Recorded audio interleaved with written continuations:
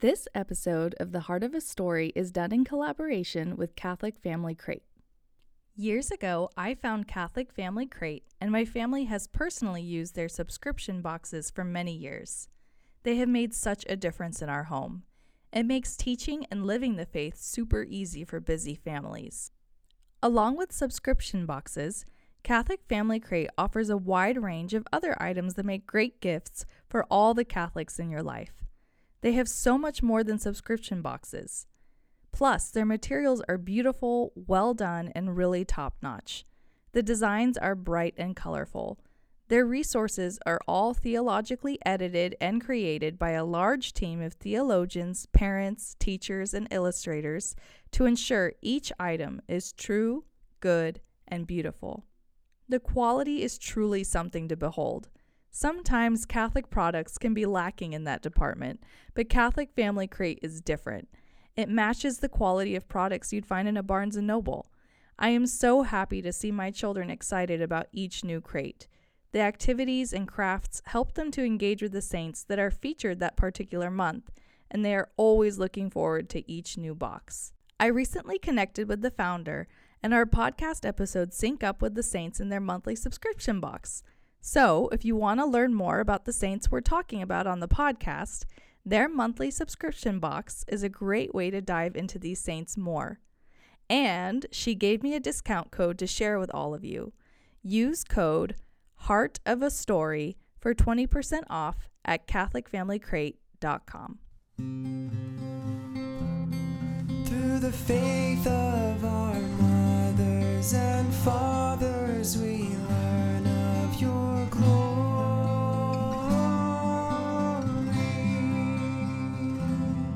as we come to know the heart of the story.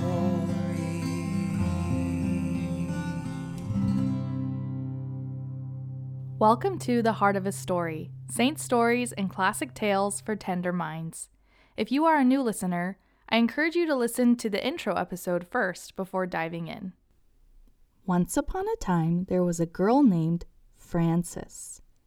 Frances was first a kid, just like you and me. A kid with fears and dreams. Frances's big fear was of being in water. But she also had a big dream.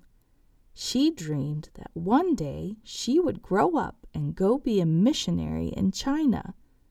China was east of where she lived, in Italy.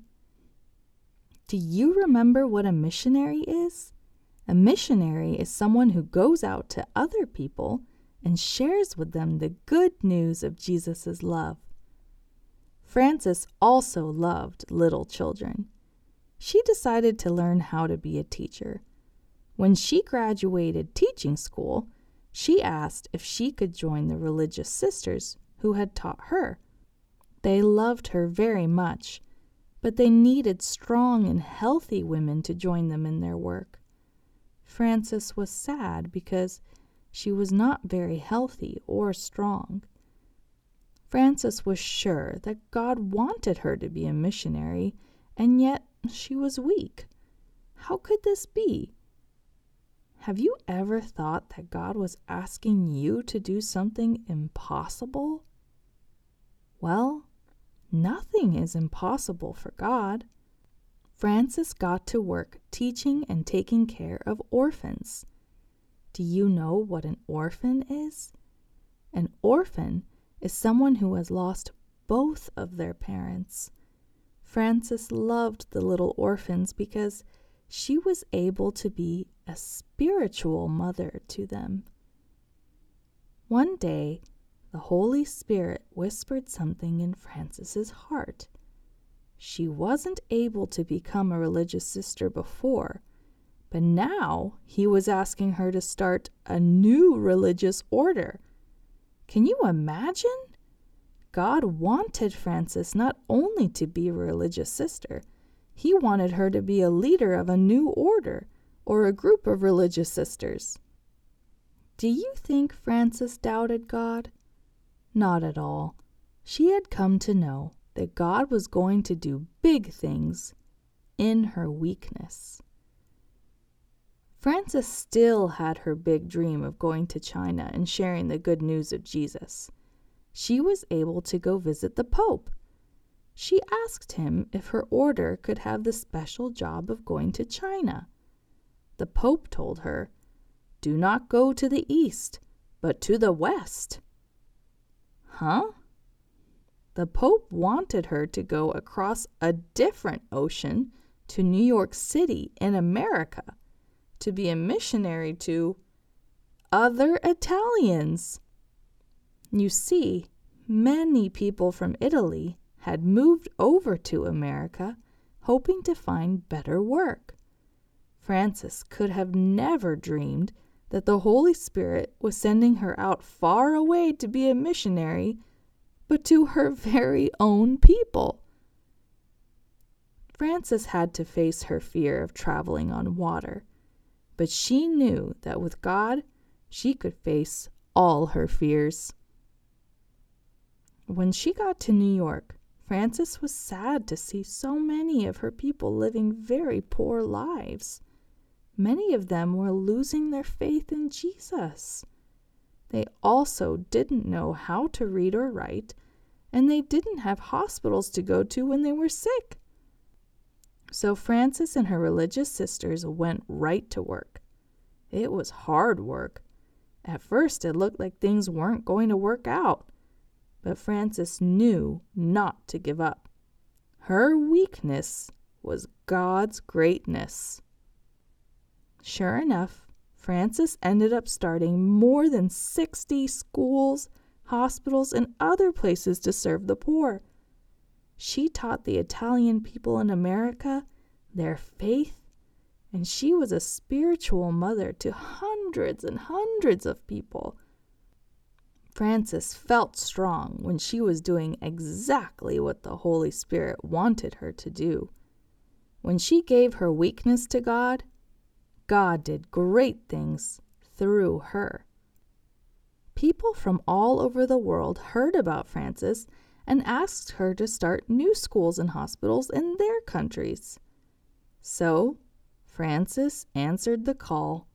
She ended up crossing the ocean more than 30 times. Can you believe it? When Frances gave her fear over to God, He made her full of extra courage. She had the courage to conquer her greatest fear many, many times. But she knew she could only do that with God. I wonder what you are afraid of.